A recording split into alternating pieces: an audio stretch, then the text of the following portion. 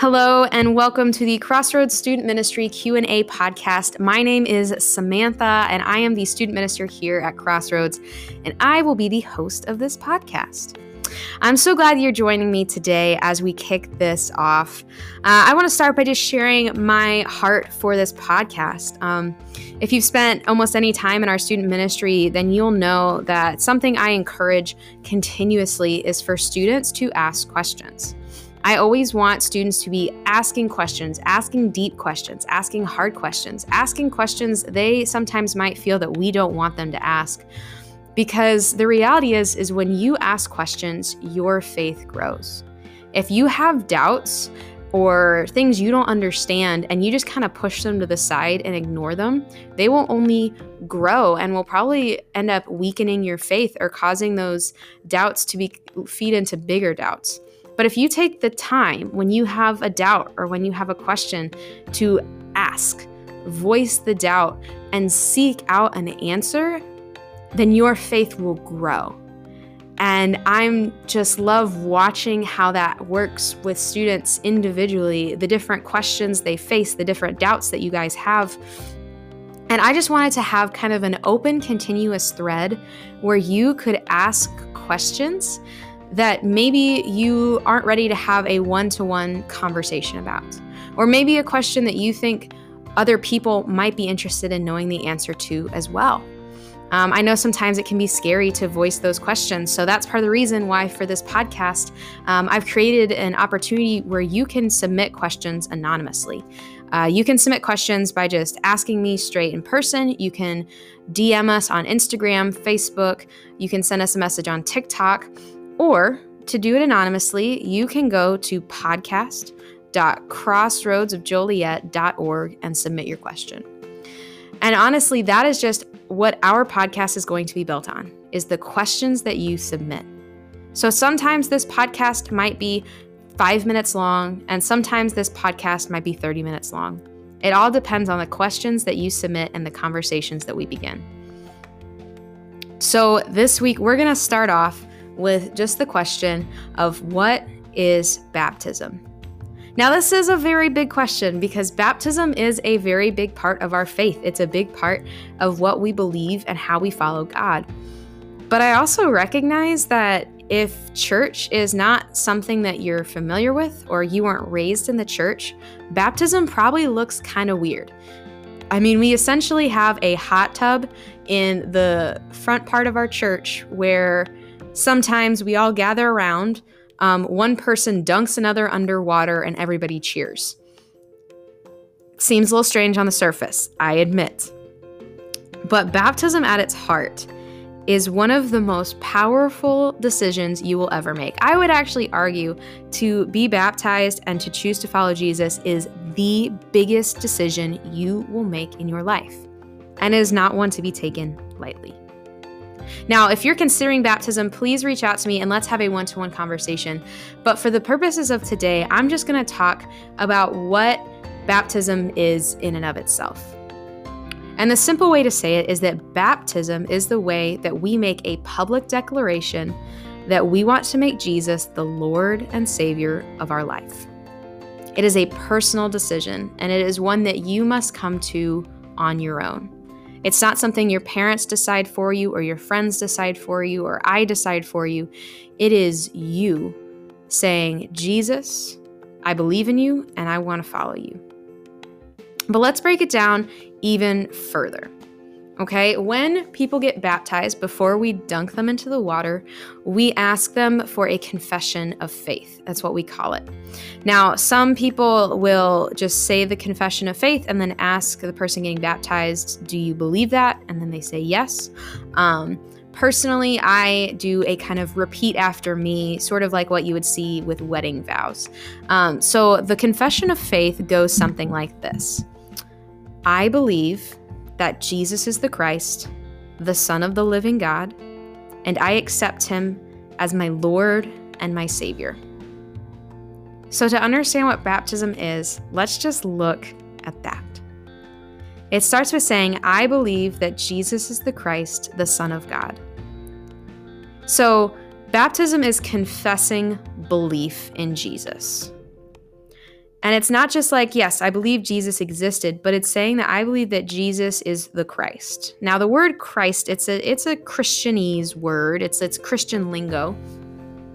But Christ is a term in Scripture used to refer to the Messiah, or the one that God had promised to his people to save the human race, to bring salvation and reconciliation to his people. And so we say that we believe Jesus is the Christ. That's saying we believe that Jesus is the one that God sent to bring salvation. And saying he is the Son of God, that's also saying we believe that Jesus is the Son of God. He is part of what we call the Godhead, God 3 in 1, the Father, the Son, and the Holy Spirit. And so we're saying we believe. In this statement, you're saying a lot. I mean, you're saying you believe he is the Savior, but you're also saying you believe that he came on this earth as a man and that he is divine, that he is God. So there's quite a bit in that one phrase. And then you move on and you say, and I accept him as my Lord and as my Savior. So let's take a second and talk about what it means to accept Jesus as your Lord. The word Lord is not really one used in our regular verbiage here in the United States. It feels much more at home in kind of an old English period drama where kings and queens reigned and they had, dukes and earls and horses. And I mean, I know that that's still a thing in England, but you know what I mean, like old-timey, like at least 100 years ago, if not more. And it's kind of this idea of a ruler or one who reigns over a people. So oftentimes when we think of Jesus, we think a lot of what he gives us, which is the salvation, that free gift of grace. But we kind of forget that key part of baptism is also accepting him as Lord, which to accept him as Lord is basically saying like, I'm going to follow and I'm going to obey you. Think of it as someone kneeling before a king, like promising their fealty to him. Or if you've seen Lord of the Rings, maybe you can picture when Pippin gets down on his knee and pledges like that he's going to protect the Earl of Gondor. Sorry, very nerdy reference there for you, but it's something like that. It's basically saying like, I acknowledge that you are in charge, that I will follow you and I will obey you. You are the CEO of my life now. That's what basically saying, I accept him as my Lord. I will follow what he commands. I will obey what he says. And then you also accept him as your Savior, which is acknowledging, I believe that Jesus died on the cross for my sins and was raised again 3 days later. And I believe that his death on the cross covers my sin, and I accept that free gift of salvation. And a key thing with baptism is the two belong together. You don't just accept him as your Savior. You don't just say, yes, I want the salvation. And you don't just accept him as your Lord. You accept him as both. You say, I believe Jesus was who he said he was. I believe he did what he said he did. And I want to follow him for the rest of my life.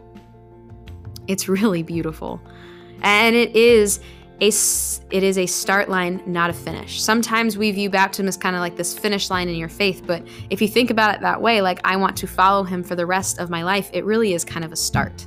It's saying from this point on, I am going to follow Jesus. And the reason we do it with going under the water is, well, just frankly, that's how Jesus did it. Jesus modeled baptism when he started his ministry, and he was baptized. And actually the word for baptism in English, in the original Greek in the Bible, it's baptizo, which means to immerse. And so when Jesus had John the Baptist lower him beneath the water in the river and come back up, he modeled what baptism should look like for us. And it's also a symbol. Like there's so much symbolism in being put under the water and brought back up. There's symbolism of being washed clean, which had a lot of significance for the Jewish people. And then there's also the symbolism of being buried with Christ and raised to walk a new life.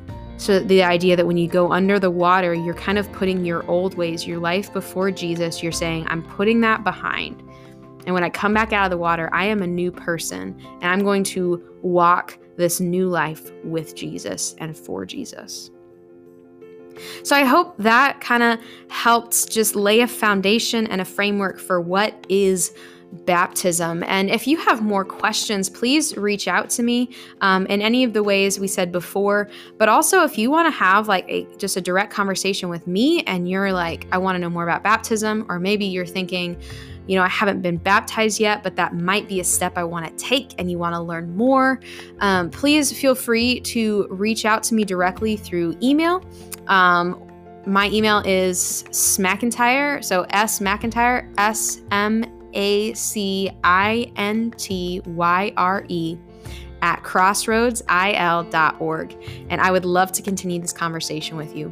If email doesn't work, you can reach out to me through any of those other platforms previously listed.